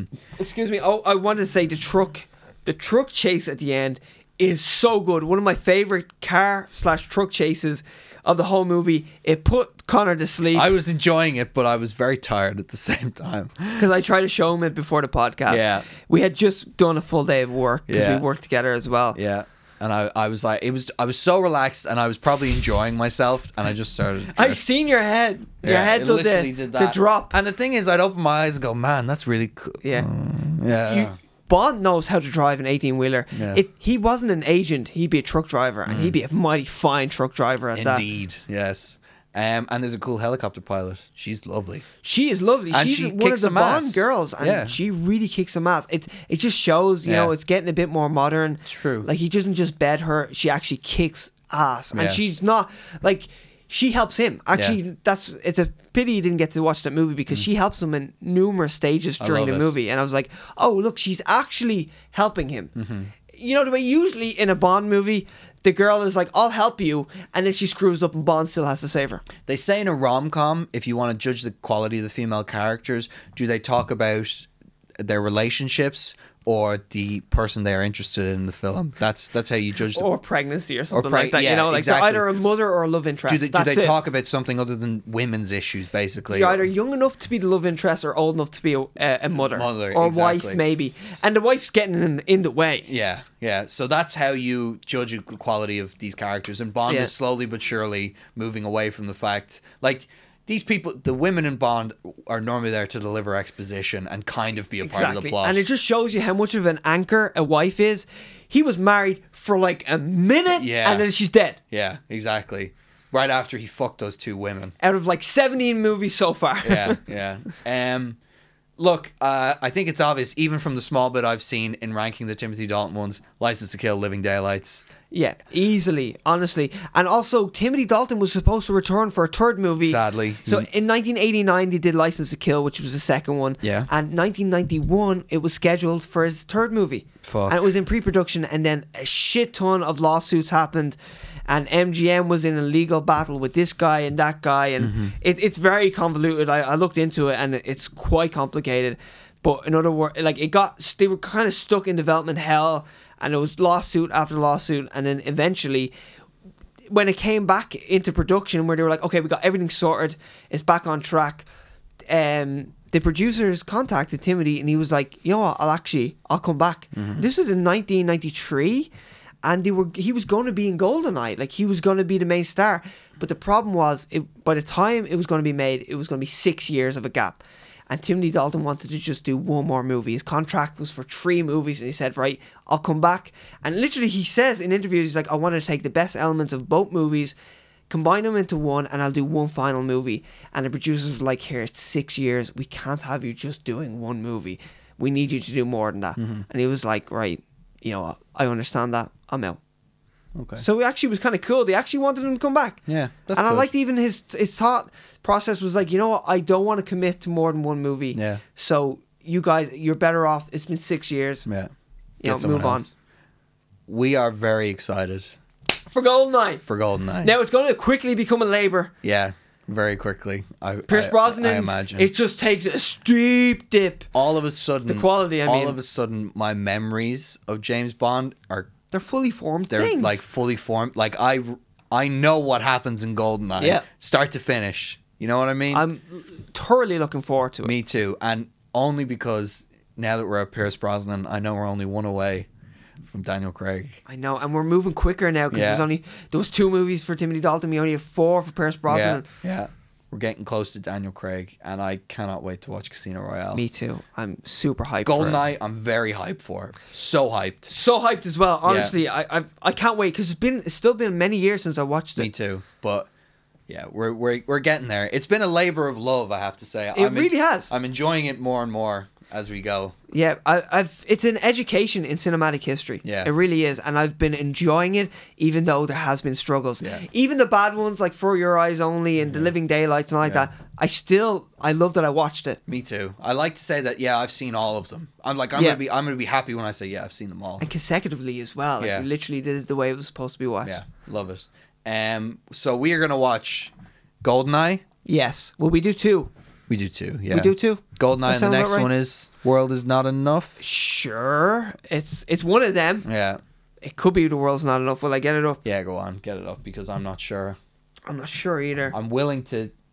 I think it's The World Is Not Enough, but it could be Tomorrow Never Dies. I just know the first and last, Goldeneye, Die Another Day. Those, and then whatever's in between is interchangeable. Let me have a look. Oh, come on. Come on. Don't tune out. Please don't tune out. We're so thirsty for listeners. Yeah, please don't tune out. Oh my god, we have to scroll so far down. Oh wait, it's on the side. Move down the Eon films there. There you go. Tomorrow Never Dies. Tomorrow Never Dies. Come on, Connor. Wake up. Flip. I'm so embarrassed for you. I'm very embarrassed myself. Goldeneye and Tomorrow Never Dies. That's what we're watching this week. Yeah, cannot wait. Cannot wait. Come on, Pierce Brosnan. I will also watch License to Kill. A local boy. A local boy. Yes. He's an Irish fella. Oh yeah. Oh yeah. Lived 12 years in Ireland. That counts. Oh, I'm taking it. Yeah, we're taking it. Will we move on to the coronavirus? Oh yes. Will we? Yeah. It's about time. I was trying to be positive about it. I know, yeah. The coronavirus. The coronavirus. No, I'm just thinking about all these trailers that we still haven't. Oh, sorry. Do you want to? No, it's okay. What time are we at? What time are we at? This will depend whether we talk about these trailers. An hour and 7 minutes. We're going to move on to the coronavirus, ladies and gentlemen. Go take a piss. You knew it was coming. I do. Leave that in.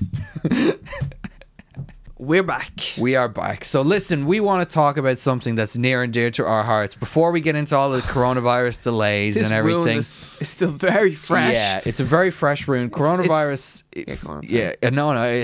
It's very disappointing. You know, extremely open right now, this wound. Yeah. Like, honestly, it's going to get infected. It is infected by the fucking coronavirus. Yeah, it really hit close to home, and it was the first time during this whole virus thing where the two of us were like, fuck you, coronavirus. And also, if you revert back to last week's episode, I'm there going, well, Ireland is like, we're an island and we're surrounded by water, so we're very unaffected by this. Yeah, this country's gone to shit now. Yeah, in a week, this whole country's gone to shit. Literally a week. Everyone's buying toilet paper because they're all fucking idiots. What the fuck is going on? I don't know.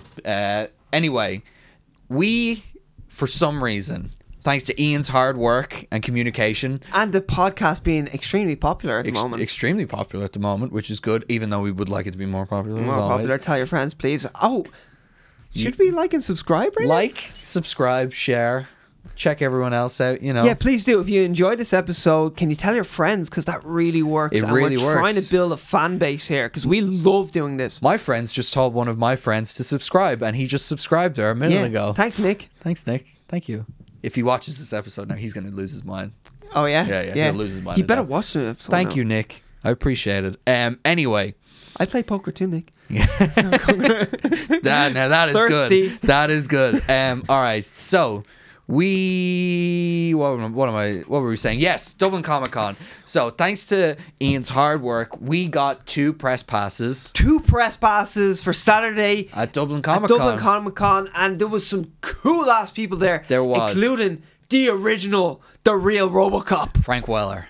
He was going to be Peter Weller. Oh my god, your press pass has been revoked. Damn it. I think of Frank Welker all the time. That's it. Optimus Prime. Optimus Prime. Confused the two of them. Peter Weller, yes. Peter Weller was going to be there. There was many people there, but that was one for me where I was like, oh my god. Me too. Because like the guy is still in loads of shit, and he also voiced Batman. Yeah, in one of the best animated DC movies, Dark Knight Returns, both parts. Parts 1 and 2. He kills it. He delivers one of my favorite lines in an animated movie. Which one is that? This isn't a mud pit. It's an operating table. And I love how he says it. And I'm the surgeon. And he breaks his arm. So not only, right, were we going to go to a Q&A with him, but this is great. So there was a Friday press night. Now, we're new to all this press stuff. We are. Because we're kind of not press, but we kind of are press. Yeah.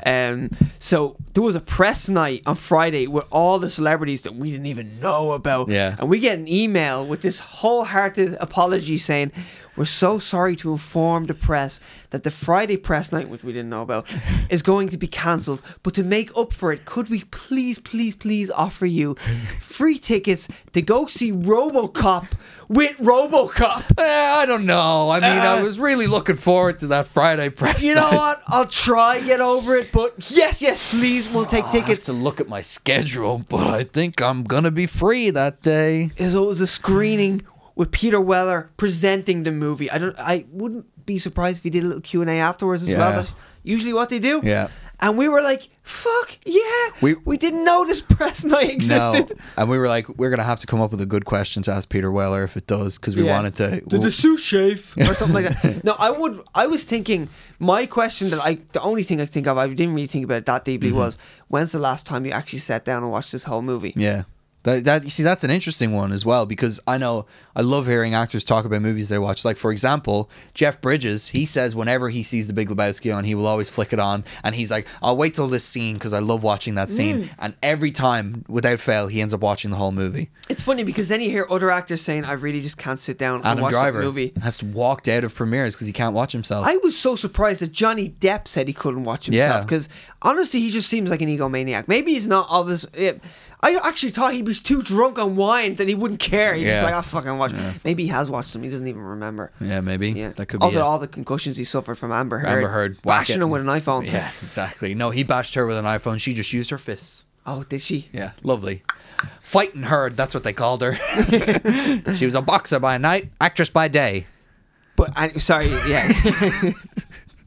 I derailed this again. Yeah. Anyway, so... Yeah, Dublin Comic Con, it was goddamn cancelled. And you know, it was the week of. It was supposed to be this week, and they left it to the last minute because they were, now in fairness, they were really trying to push on, and eventually our government is after getting really scared and everything's been shut down. Yeah. And the impression we got was it was the government's idea to not put this on as opposed to the people running it. Yeah, and I also, like, I respect the government saying that. Oh, totally. Like, because there was going to be thousands of people at this. Yeah, actors were dropping out as well, saying they didn't want to come. Yeah, and now it's going to be rescheduled, and we're just hoping we can still secure our press pass. Yeah. I hope it's still valid. Like, we've made the cut. I hope that's the way it goes. Hope we don't have to pitch ourselves again. I know, yeah, because I don't want that they again. might fall for it a second time. I know, exactly. But no, listen, we really want to shout out Dublin Comic Con. We'll probably maybe attach their name on this. Yeah, it would be. Even if we could probably tweet about it or put it on Instagram and say something, just being like, we really appreciate you giving us the opportunity and everything, and we can't wait. I think it's going to be rescheduled for August. Yeah, and if we do get the press passes again, we're really. I see Peter Weller probably won't be there, and in my head I've just already made the memory of sitting there. You told me, right, this is so bad, but let me tell your story. Oh yeah, you shut up. I'm gonna tell you Connor's story right now. Quiet. So we worked together. Yes. And the day that it was cancelled, Connor was telling me how the night before he was out with friends and he was gloating about, they brought up RoboCop, and you're like, oh, funny story about RoboCop. In fact, I love how it actually naturally came up, and you're like, oh my god, I have an opportunity to gloat. Yeah. And you were like, I'm gonna see RoboCop with RoboCop. And then a few minutes later, I took a strategic trip to the bathroom because I got an email and I read it, and I just come back and my face is drooped. I'm after aging like I look 30. I looked at him and I was like, what? I did look middle-aged, and I'm like, we died. Our hearts just died. Our Comic-Con experience was just slayed. Put me in a really fucking bad mood. You were so miserable. I was miserable. And then I actually felt better because I seen how bad it was affecting you, and I was like, oh my god, like I was miserable. Yeah, you really were. You took it hard. Yeah. But that day lasted around 4 weeks, and that happened in like the last 2 hours of the day. And oh my god, those 2 hours dragged. But look, Dublin Comic Con, we really appreciated you giving us that boost. It was a little ego boost, and we really it felt good. I have to say, it felt really good that, especially because it seemed like you actually watched some of our stuff, maybe, and you actually thought, hey, these guys they're not too bad. They're valid. So, heartfelt, genuinely, we really appreciate it, and we're sorry. We were so sorry to hear that it's cancelled. Yeah. But we can't wait to be there in August. Yeah, and let's get Peter Weller there. Yeah. I want to watch RoboCop at RoboCop. I know. And also, funny enough, we were also in potentially invited, was it, to the premiere of The Mandalorian episodes 1 and 2 in Ireland, because Disney Plus is not launched. Oh my God, you should see the email as well. We had a good laugh about this because we got an email saying, oh, you could be one of the lucky 750 people to attend the first screening of episode 1 of The Mandalorian in Ireland. Now, if you are going to Comic-Con and you haven't illegally watched the entire season of The Mandalorian, you should be beheaded. Yeah, how can you call yourself a nerd or even attend Comic-Con if you have not already watched all of The Mandalorian? Yeah. Which we haven't, by the way, because that would be illegal. We would never do that. However, we would never do that. Listen, it's weird that it was suggested when I put W in, it actually... I know, it comes up all the time. Anyway, I will say, even though we haven't watched it illegally, because that is wrong and people shouldn't do that, I would never do that. I have already paid for a year's subscription of Disney Plus. So I am... Disney, the second you came, I gave you money, okay? Yeah, true. So look... And I'm going to do it before it comes out. So listen... I think my hands are clean on this one, okay? Your hands are clean. If you'd been here earlier, I would have given you money earlier. You know what I'm saying? So, look. But you cannot release something like that and expect us to sit on it. Especially when... For like more than 3 months. It started in October, right? They would have been selling Baby Yoda toys at Comic-Con, and they expect us to walk around going... Well, I can't wait to see the first episode. Yeah, it's like, man, what is this Oh, thing? yeah, exactly. Yeah. I don't understand the relevance. It looks like Yoda, but younger. Why does Yoda look so young? This is so weird. I don't understand it, man. Oh, my God. I can't wait... Maybe that'll be explained? Maybe. I can't wait to see Taika Waititi in every episode. IG-11 going around, palling around. I bet this Mandalorian really likes droids. Yeah, exactly. Yeah. Anyway. But hey, Comic-Con. We loved you. Yeah, we loved you. We loved you, and we're going to love you again. Yeah. Let's move on to more coronavirus news. Fused news. So we're just going to quickly rattle off a quick one. Tom Hanks, most beloved actor. Hey, coronavirus. What's Pauly Shore up to? Yeah, what's Pauly Shore up to? What's he doing now? What's Dustin Diamond up to? He's probably writing another script for another porno. What's Tommy Wiseau doing? Yeah, hard as a diamond or something like that. Yeah, exactly. You know, the most beloved. Do you know what? I think he was too kind to the coronavirus. That's true. But I want to think he'll kill it with kindness as well. But yes, Tom Hanks and Rita Wilson. His wife have been quarantined in isolation. Now, apparently, their spirits are high, says Colin Hanks. It's Tom Hanks. Of course, his spirits high. They're going to be fine, of course. But we just thought it was kind of funny that it couldn't have been picked a more universally beloved actor than Tom Hanks. Everyone's uncle. Yeah, exactly. The world's uncle. I don't know anyone who says they don't like Tom Hanks. And if you do, there's something wrong with you. You're a monster. You are a monster. You're a monster. And you should be beheaded. I'm beheading a lot of people. It's not even like he's too nice. He's actually just seems like a genuinely nice person. He really does. Yeah. And I'm convinced anyway. Yeah. If it's a ploy, if he's actually like the Harvey Weinstein, he succeeded. Oh my God, he's a better actor than I even thought. I feel like he's not. I don't even want to put the two of them. Justice for Harvey. I don't even want to put the two of them in the same bracket. You know what I mean? No, I know. Yeah. I feel dirty even mentioning it. Yeah. But so Tom Hanks has the coronavirus, so that's he better get over it. I think he's going to kill it with kindness. But he's going to be like, hey, well, listen here, Corona. Yeah. I understand where you're coming from, but you know what? Me and my wife, you need to back off there a little bit. He'd be so politically correct about it. Besides, we got to get back to Andy's room. He's coming. There you go. You are a toy. You are a child's plaything. I used to say that to my youngest brother all the time because it would make him laugh. Whenever I do it, I would just scream at him, "You are a toy." I wait until he's 13 and he's got an earring and he's like, "Fuck off, Connor. Go away, Connor. You're not cool anymore. I'm already not cool." Are you? Really? It's already happened, that's has it? A secret cap. I'm always not cool. There you go. See? Yeah, I get it. Avengers 2012. Coronavirus. Song of the South. Oh, wait, sorry. Coronavirus, yes. Yeah. Let's just rattle off some of the movies. So, Fast and Furious 9 has been rescheduled a year later. I think Universal are clever. Yeah. They can see. Now, this is what I see. So, all the good dates for next year are kind of already taken. And I think Universal are jumping ahead and going, right, okay, some people like the box office is going to be fucked for the next 6 months. Yeah, easily. So we're going to pick out a date before everyone else starts to reschedule all their stuff and go, right, we're going to do it a year later. It's coming out in April 2021. Mm-hmm. It was supposed to come out in May this year. Here's the thing, Universal, there's no real need for a schedule with this Fast and Furious movies. You know what I mean? It's going to make money. No, but it's still...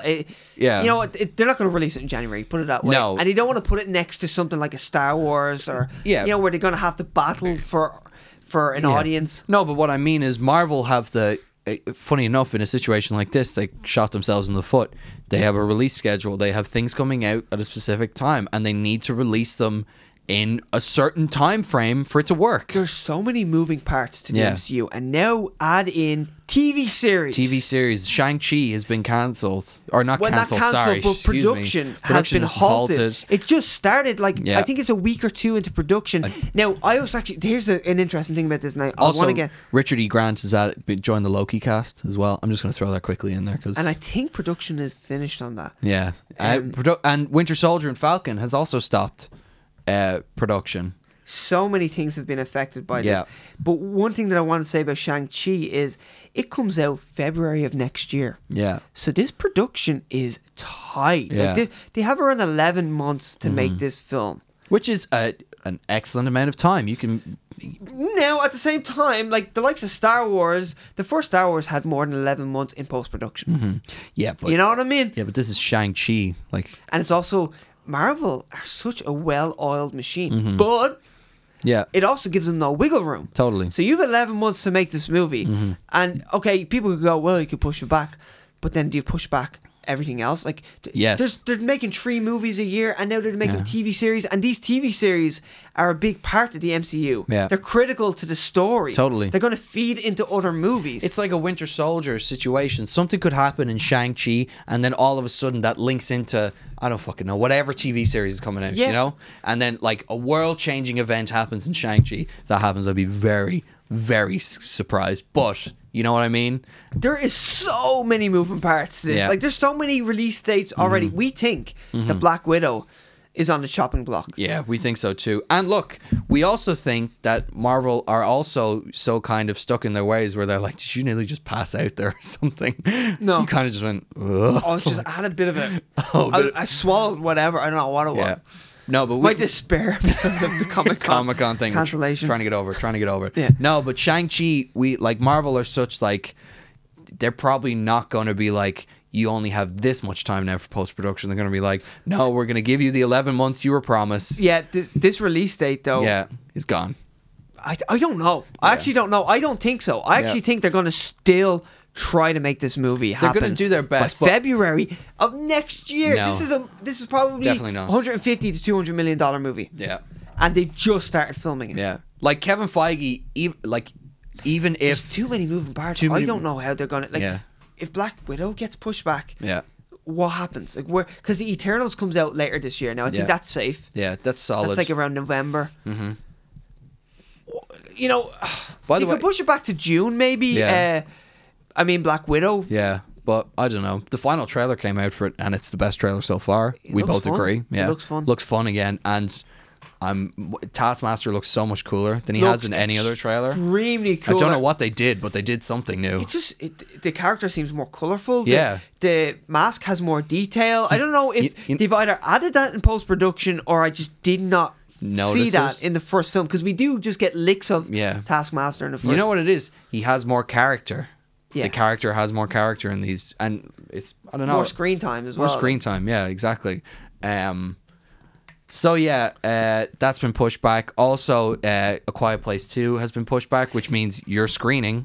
I had a double screening booked. I was going to see A Quiet Place Part 1 and 2, and A Quiet Place is very interesting. Mm-hmm. So if you remember, if anyone's watched our last episode, we talked about Bond 25, No Time to Die. That was pushed back by 7 months, and MGM have supposedly spent around 30 to 50 million on their marketing already. But that's probably just the tip of the iceberg. They probably have around 3 times to 4 times that amount that they were willing to spend on marketing. Yeah. So it's not fully gone. A Quiet Place, I was reading about it. They've depleted their whole marketing budget. Oh shit. So they're screwed. Yeah. So they've already spent all the money on their marketing because it comes out a week, but it was cancelled a week before it came out. Where at least Bond, it was around 5 weeks ahead. Literally, Bond was cancelled just when they should ramp up all the marketing. Yeah. And where they 50 million would turn into like 150 million. You know, like they were just about to throw all that money at the marketing machine. Yeah. Where A Quiet Place had just done all that. But here's the thing: you actually can't release A Quiet Place because it is a cultural event. You know what I mean? Like A Quiet Place is. It's a part of pop culture now. You know what I mean? I'm like, estimating it makes more than the first one, and the first one was a bona fide hit. It was a bona fide hit, yeah, and this will probably make more. So really, you can't risk people coming out to see it. And again, the movie won't do as well as it should. So it's just it's catch-22. Damned if you do, damned if you don't. You're gonna have to pump more money in it either way. You're either gonna lose more money at the end, or you're gonna have to pump more in and stand to make potentially a profit at the end. I'm so intrigued though to see. Yeah. What will they do marketing wise? Yeah. Because a lot of this stuff, we don't even know. Like, you don't really know the background of a movie. Like, usually there's loads of investors when like the budget is not just like there's Sony just gives you 90 million, make a movie. There's investors. There's product placement. There's loads of things that factor into a marketing budget and a production budget. Yeah. And you can't just go, well, we'll just throw another 15 million at it. Like, you can't just do that, that way. Like, there's so many factors. There's so many elements to factor in to why A Quiet Place can't just go, well, we'll just throw another 15 million at it. That way. It's not how it works. It's not how it works. There's investors. There's all these investor meetings. Bob Iger's always at some investors meeting. Investor Con or whatever the fuck it is. It pretty much is every week. So, I just think it's pretty sad that such an interesting, cool movie might be hindered, and also John Krasinski just started to talk about part 3. He's got ideas swirling around in that beautiful head of his, and he wants to play Mr. Fantastic. Please get your wife involved, and he's open to direct it. Please just do it. Direct it like a horror. Do something new. Give me it now. Give me it. Anyway, look, I'm gonna go through my notes here. Oh, well, these must be old notes. These are from like 2018. They're my notes as well. No. It just says here that New Mutants has been pushed back again. Oh wait. Oh, that's modern news as well. Oh, it's been pushed back again, has it? So we had New Mutants. Then we were told we were going to get reshoots and get new Mutants. Then we were told, no, we're getting old New Mutants. Yeah. And now we're not getting any mutants. Not getting any mutants. Been pushed back. It's delayed indefinitely. Hey, Antonio Banderas going to be in the sequel. It's not going to happen. A sequel. Not going to happen. Is this movie ever going to be released? The only reason this movie is still talked about is because there is meant to be an LGBTQ relationship in it. And also, I will say that I was very intrigued by the first trailer that came out around 15 years ago. Now, the new trailer looks kind of bad to me. I don't like the look of it. It looks, I hate to say it, Dark Phoenix-esque. To me, it looks like an episode of The Flash. Oh yeah, that too. Just effects wise. Yeah. I'm like, why are they even doing all this? Like, why are they doing all this visual effects? It was sold to me as this small, contained horror movie where there was only these X-Men kind of kids, these mutated kids with all these special abilities, and they're in an insane asylum or whatever, or some experimental asylum where they're experimenting on them. And I was like, and it's going to have horror influences. And I was like, okay, that sounds cool. That sounds like nothing. And there's going to be gay people in it. Oh, God, sign me up! I want it now. Yeah. And then, it's been in post-production for like 15 years, and it's never going to happen. Josh Boone, you poor man. Like, he's probably made 3 films since making that movie. Yeah, and yet all I ever see in the headlines is Josh Boone's New Mutants, Josh Boone's New Mutants, Josh Boone's New Mutants. Listen, the movie will get released eventually. Yeah, it'll get released. Listen. Are you giving me a guarantee right now? I'm giving you a guarantee New Mutants will get released because I used to give a guarantee saying Dark Phoenix is going to come out and that New Mutants is going to be cancelled. Did Dark Phoenix come out? That's what I went to see it in the cinema, but I felt like I seen nothing. There's a deficit in the budget, but it's just blank that's there. No plus whatsoever. Oh my God. I think it was a practical joke on Disney. Fox just fucked them over. Well, look, New Mutants is... Look, I said after Dark Phoenix, there's no way they release New Mutants. Like, that movie will die a death in some vault somewhere. But there's a push for it. It has the Marvel logo in front of it now. So, look, that movie's... It's a part of Marvel's thing now. So that movie's coming out no matter what. 2 words. Disney Plus. Oh man, They could just release it on the same day. yeah, that it was meant You to. would save money. You would would. actually save money. Honestly, it would do more for your platform. It really would. Yeah, people being like, the funny thing is, they're like, why would people sign up to our platform for New Mutants? They would for morbid curiosity. Yeah, and honestly, I want to see the movie. Me too. But I'm not excited for it. No. When it was originally, you know, Fox was in a really good, interesting place. Yeah. When it was originally just advertised, when it was announced, I was like, okay, they just made Logan. They made like a dystopian Western. Yeah. I was like, okay. And now we're going to do a horror. It was so different. Yeah. Like Logan was so different. Logan is a movie, and this is the one problem about. Like it's a great thing that Marvel and Disney now own the X-Men franchise again. Yeah. But at the same time, they would never make a movie like Logan. You're never going to see a Logan from them. And I don't think I have this debate with my mates all the time. I don't think they're going to make a Deadpool the way Deadpool was made originally. You see, the funny thing is, They keep saying they're gonna. that would be the only one that they could do. Yeah. Because it is such. Deadpool is a franchise by itself, and it is such an established moneymaker that Disney can be like, we can sully our brand, Yeah. a family-friendly brand, just a bit. I'm still for not convinced. Deadpool. Though. I want know. it. I want that. Oh, like me too. I so want that. But so what I was saying though is Fox were in a cool place where they were kind of. They were slightly moving away from the original X-Men plan, the whole shared universe. You know, Dark Phoenix was quietly being made in the background. It only cost $200 million. What the fuck was going on there? But anyway, they made Logan. I was like, whoa, that was interesting. That was different. That was Yeah. almost its own thing. It was like standalone. That made me cry. But not standalone. But Yeah. it was a standalone thing. A grown man left before Wolverine. Yeah. It's Things happen to him. Yeah. And then they made Deadpool. And I was like, Deadpool is so its own thing. Yeah. Breaks the fourth wall. It's hilarious. It's so R-rated. We get to see superhero taking cocaine. Yeah. And then all of a sudden, they announced New Mutants, and I was like, okay, this is new. This is fresh. And now look where we're at. I know. We're in the shitter again. But look, Marvel just need time, and they'll spin it all around, hopefully. We'll see how this phase 4 goes. I don't know. We'll see how phase 4 goes. Is there anything else we need to talk about? We've been going a long time. Yeah, coronavirus just fucked the whole movie industry as well as the entire world in general. I can't believe how much it's affected the movie industry at this point. It's crazy. Ian's precious box office is going to be a nightmare for the next year and a half. It's going to be no news. It's like, hey, another film made no money. Yeah. Because everyone's affected. This film's rated 100% in Rotten Tomatoes. It's been seen by 5 people. I know, and I'm one of them. Yeah. The coronavirus has literally infected the film industry. Yeah. So, again, this will be a running theme, I imagine. Guess what else is cancelled? Yeah. Guess you what else guessed is it. cancelled? What happened to it? You guessed it. The coronavirus Coronavirus. again. Oh yeah, Stranger Things season 4 also halted production. You say coronavirus? Show me coronavirus. Are you hyped for something? Yeah. Coronavirus fucked it up. Show me dragon. Oh, one. Oh, okay, that's weird. Yeah, so skunk of the week is coronavirus again.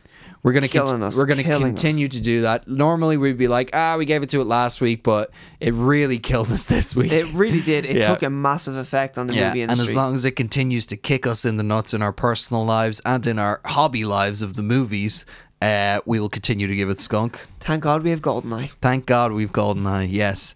Hunk of the week we're gonna give to.